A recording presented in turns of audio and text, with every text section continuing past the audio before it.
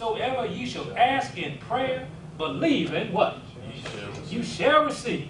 And everybody say, hallelujah, right? How come nobody said hallelujah? You know that? Oh, yes, Lord. Anything I ask him, he gonna give. What a skewed way of looking at that scripture.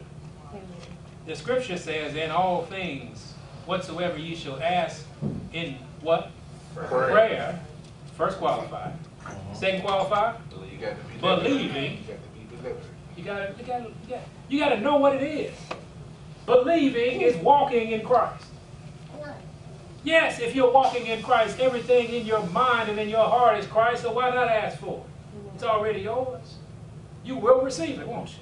Amen. Oh, but not only having confidence that he can do it, amen, but also you believe in the way he does it.